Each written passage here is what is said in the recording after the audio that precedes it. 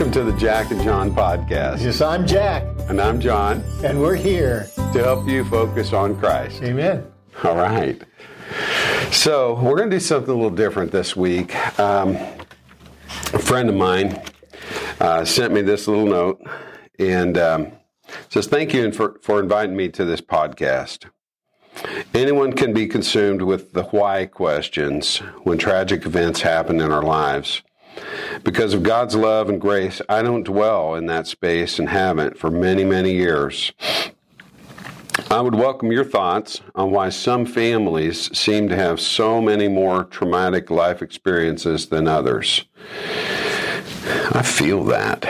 Really? Doesn't that hurt? Well, you know, when I think of that, listen to that heartfelt message there, I was thinking, why questions. Maybe I would explain that as, why did my child get sick? Yeah. Amen. Why do I not have the job that I started with?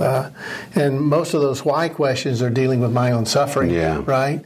And then to think that some people suffer more than others is relative, I guess. Sure. Because let me read on what she says. I know it rains on the just and unjust, so I'm grateful for God's umbrella. She puts a little umbrella emoji. I like that. I do. I like that. I'm grateful for God's umbrella and know His peace that passes all understanding. As a mom, it's heartbreaking to watch my kids go through so much. And I know exactly what you're talking about. I'm talking to my friend right now because I know what she's talking about. That's why I feel God's love so deeply for me, His child. I got to read that line again. As a mom, it's heartbreaking to watch my kids go through so much. That's why I feel God's love so deeply for me, His child. Because she's watching her kids go through it just like God's watching His kids go through it. And she understands the depth of His love. Well, we're going to do something a little different this morning to address that. We just came across this in doing our own little research and just reading passage in Isaiah 40. And so, Jack, I want to turn it over to you. I mean, I give you credit for kind of this idea. Well, let me kind of ease into it by saying you have suffered in your life. I know that your wife had a miscarriage, and we heard in a former podcast and saw the emotion that you still have from that loss. And I know for me, there's some loss and hurt in my life as well. And as being a pastor for 51 years, also I've had some days that were difficult. Some of those days have to do with loss. And so being a part of this world, being alive, probably means that we're going to suffer loss. We're going to struggle. And how do we deal with the loss? And how do we make sense of it all without all the platitudes and without losing our minds? Yeah. And Isaiah 40, interestingly enough, to me, is an Old Testament chapter in the Scriptures, but I see so much of it being retaught kind of in fresh ways by Christ when and by the New Testament when He came. God is a God of comfort, the Bible says. And to me, we know that about God the most when we need His comfort. Sometimes we go through periods of time in our life where maybe we aren't suffering a whole lot and we're blessed tremendously. And so we don't really know God as a God of comfort because we don't really need comfort. Does that make sense? Yeah. So when we need comfort is when we understand that God is a God of comfort. But the main thing about that is, to me, it doesn't mean that God isn't always there and isn't always with us. It's just that we pay attention to Him when difficulties come. because all of a sudden we're kind of stopped dead in our tracks and we're wondering, whoa, wait a minute. Why did that happen? That hurts. Yeah. This doesn't make sense to me. God, why did you do that to me? And then we start pointing our finger at God as if he's done something to us. And then it starts to get confusing. Yeah. What do you think? Yeah, I think it's easy for us to, want to blame God. Years ago, when my wife and I had experienced our stillbirth, and our pastor at the time, Reggie, was asking some people to give their testimony, and he called on 3 different people and had them write up little talk, and all of them were about overcoming things, coming through some difficult thing. One was depression, one was losing the mom, and then my wife. But Renee Clark, she was the one who spoke, and she was talking about her experience with losing her mother. And Renee, I will never forget these words. You said, you get to a place where you either have to trust God or blame God. Those words still speak to me today, because that really is where you are. We think about Job when he went through all of his trials, and his own wife says, "Curse God and die." And his friends are saying, "Well, this has to be something that you did. This God's punishing you because of your sin." And Job, through all of it, was able to just hang on to that trust, because he chose to trust God instead of blaming God. Sometimes I think we are the type of people that when things are happening well, we praise God. Yeah. We sing his praises, we're excited. When things aren't bad, then we blame God instead of praising God. But I think we're supposed to praise him in all things. Then I think that the Bible says God inhabits the praises of his people. So when we're praising him, we kind of bring God's attention onto us. Yeah. Don't you think? So we should be praising him so that God is inhabiting our praises, and that we're realizing that God indwells us as Christians, and he is there not only to help us, but to carry some of those burdens in our lives, and even to carry us as we kind of work through those difficult times as human beings. As fallible, weak, sometimes human beings. This Isaiah 40 starts in verse 1 by saying, "Comfort, comfort my people, says your God." So when it says 2 comforts in a row, that's emphasis. That's like a couple of exclamation points. Comfort, comfort my people. Speak tenderly to Jerusalem. We could probably say to us as the people of God, and proclaim to us that the hard service that we do one day will be completed. Our sins are paid for through Christ, and one day we will hear, and everyone knows this line that's a Christian, "Well done, good and faithful servant." So if you look at yourself as one of the people of God, then you have to look at yourself as a servant of God, and as you're serving God, your Lord, your Savior, your Father, your friend, we know that difficulty, troubles come. After all, Jesus suffered quite a bit. All of the apostles, save one, John, was martyred for their faith.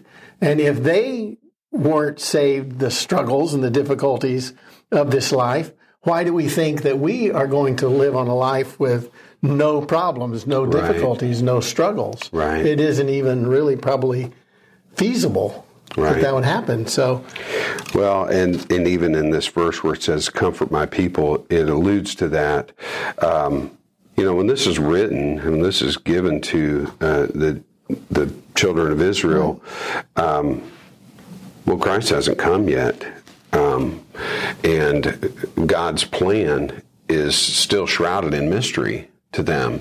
But it says her sin has been paid for, that she has received from the Lord's hand double for all her sins. Where's that payment? That payment comes through Christ. And so we're on the other end of it. We are Instead on the of receiving the promise that it's coming, Right.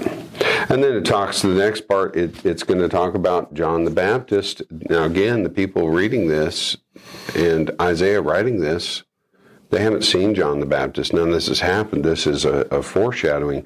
A voice of one calling in the wilderness, prepare the way for the Lord, make straight in the desert a highway for our God. Every valley shall be raised up, every mountain and hill made low. The rough ground shall become level, the rugged places plain, and the glory of the Lord will be revealed, and all people will see it together, for the mouth of the Lord has spoken. Jack, what does that mean? Every valley shall be raised up, every mountain shall be made low.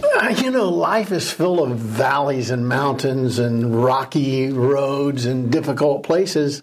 And the plain, the level ground, sometimes when you're having a difficult time, you just need some level ground because it feels like you're either, have you ever been running downhill and you can't stop? And you're getting more tired running downhill or uphill than if you just could find some level ground somewhere. I know that Psalm 134 says, may your good spirit lead me on level ground. The prayer is, these mountains, these valleys, these rocks are just getting so much for me. If I could just have some level ground for a moment. Runners probably understand that quite a bit. If you're a runner, you try to find a track that's level so that it's easier to run. But I was thinking in my life, as I have tried to minister to people, I've suffered through with those people some days that were kind of difficult.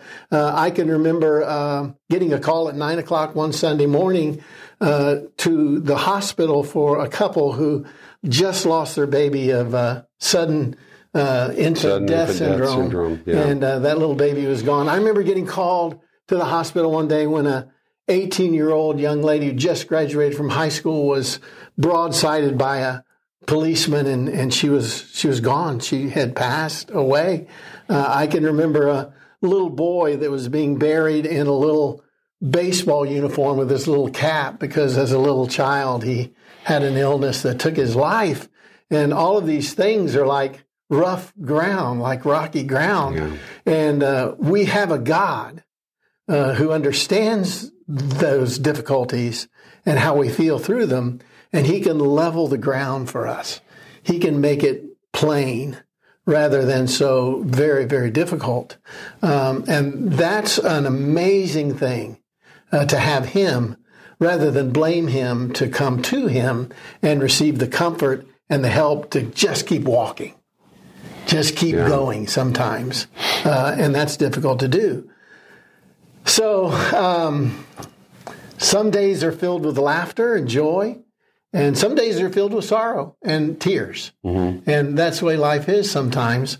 But hopefully we understand that that's why Jesus came. That's why the Messiah was promised, so that he might come and not only take care of our sin problem, but also bring us into the relationship with God that is our Father. We are now part of a family, and he is an eternal God.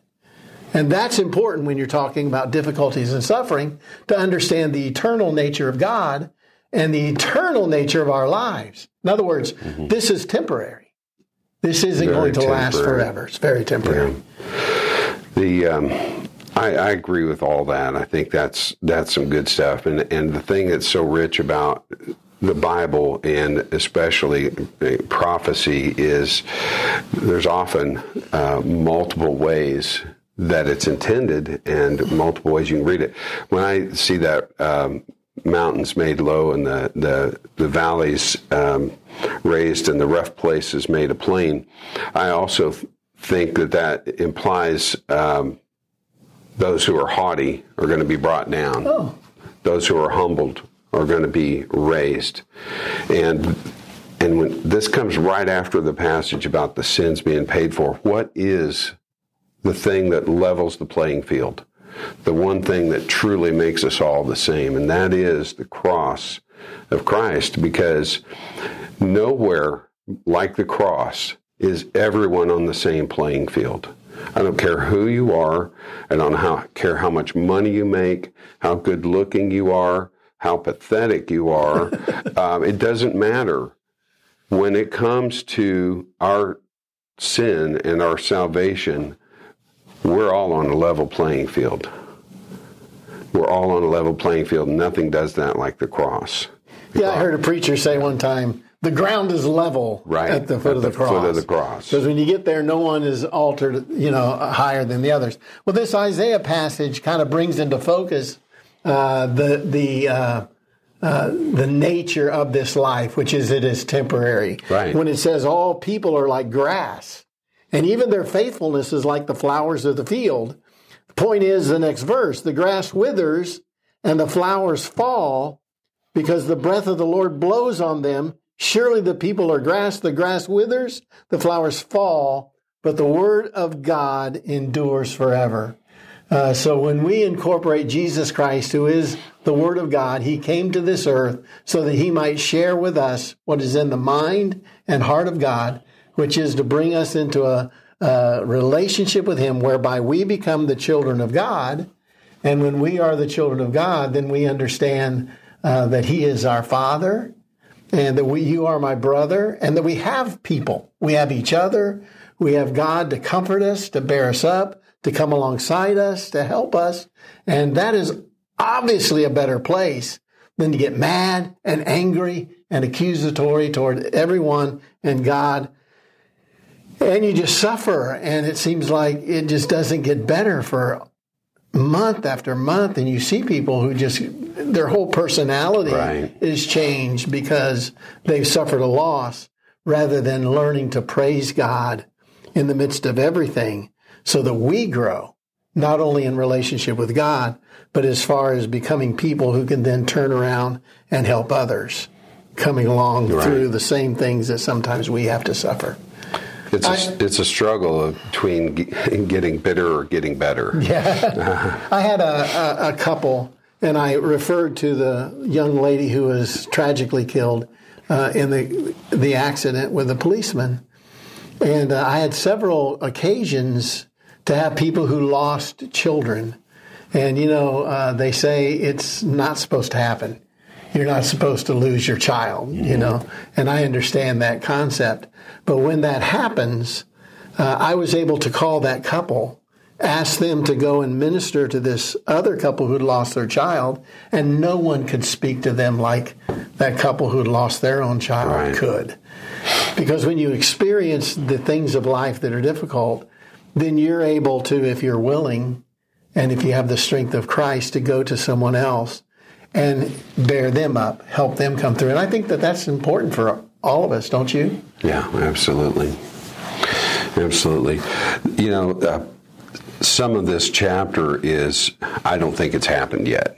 I think that this is speaking of the time when Christ is coming. This part says, you who bring good news to Zion, go up on a high mountain. You who bring good news to Jerusalem, lift up your voice with a shout. Lift up, do not be afraid, and say to the towns of Judah, here is your God. See, the sovereign Lord comes with power, and He rules with a mighty arm. See, His reward is with Him. What's His reward? I think that's eternal life, don't you? Well, it's His people. Yeah. That's all of us. We are His reward. Oh, I see your concept. Yeah. His reward is with Him, and His recompense accompanies Him. He tends His flock like a shepherd. He gathers the lambs in His arms and carries them close to His heart.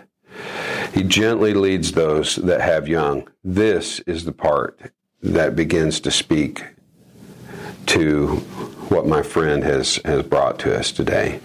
One of the things I would like to just share, I know it's about time for us to let everyone go, but I think when you're looking at the Old Testament and you're looking at prophecy, just like you brought up, it made me think sometimes in the Scripture, the prophet would just bring the message that God gave to him.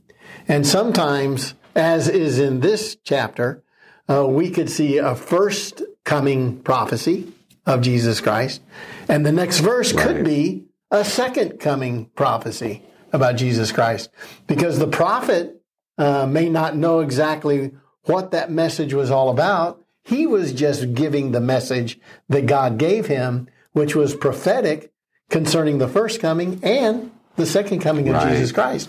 Once again, we're back to the eternal nature of God, and you should see in these prophecies, whether it's first coming or second coming, hope and help and eternal life through Jesus Christ, which makes it all make sense in the end. Amen. It'll all work out in the end, right? In the end, yes. So, Jack, you want to read that the last section? I mean, I'm going to encourage you to, if you haven't read Isaiah 40 in a while, just pick it up, read through the whole thing, because we could be here a long time going over all the great things that are in this. But I want to just read at 27, verse 27, and through the end of it, if you would. Well, let me say that I used this passage of Scripture for my father's funeral. He actually preached his own sermon because when I looked through his Bible, he had written more on this passage than any other passage, and he was a student of the Word. This gives so much hope and so much help. It says, "Do you not know? Have you not heard? The Lord is the everlasting God, the creator of the ends of the earth. He will not grow tired or weary, and his understanding no one can fathom." Now listen to this. He gives strength to the weary and increases the power of the weak. He says, even youths grow tired and weary, and young men stumble and fall. But those who hope in the Lord will renew their strength. They will soar on wings like eagles. They will run and not grow weary.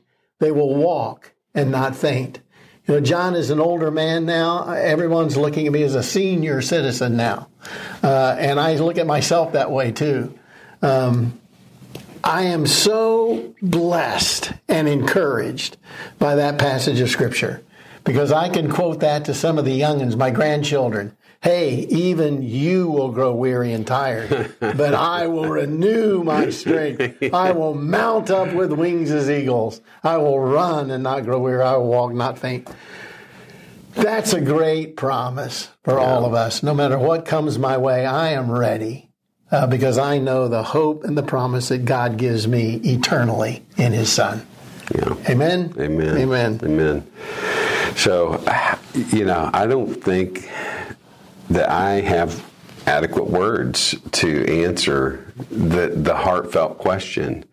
I don't.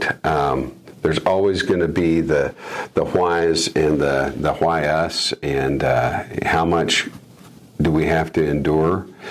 But this is just one nugget from the Scripture. And God's truth is painted throughout. His love for us is painted throughout this whole story that He's given to us over thousands of years through His Word. And that just barely touches the surface. And I'm sure this is a question that we're going to address over and over in different ways. But let that truth stand, that God loves you deeply. Just as this mother, we read her note, loves her children.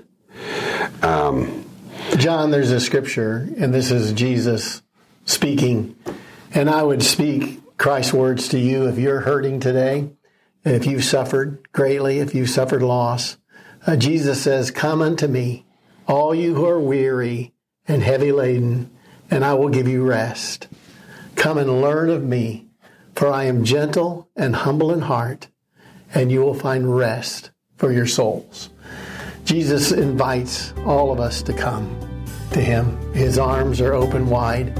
And if you want to know, in my opinion, the nature and the character of Jesus Christ, He says it right there in that passage. He is humble and He's gentle, and He will receive you with love. No matter what you've done, no matter where you've been, no matter who you are, His love is greater than your sin, greater than your hurt, and He will bear you up. Amen. Amen. Thanks for joining us. We hope to see you again next time. And that's it. Amen. God bless.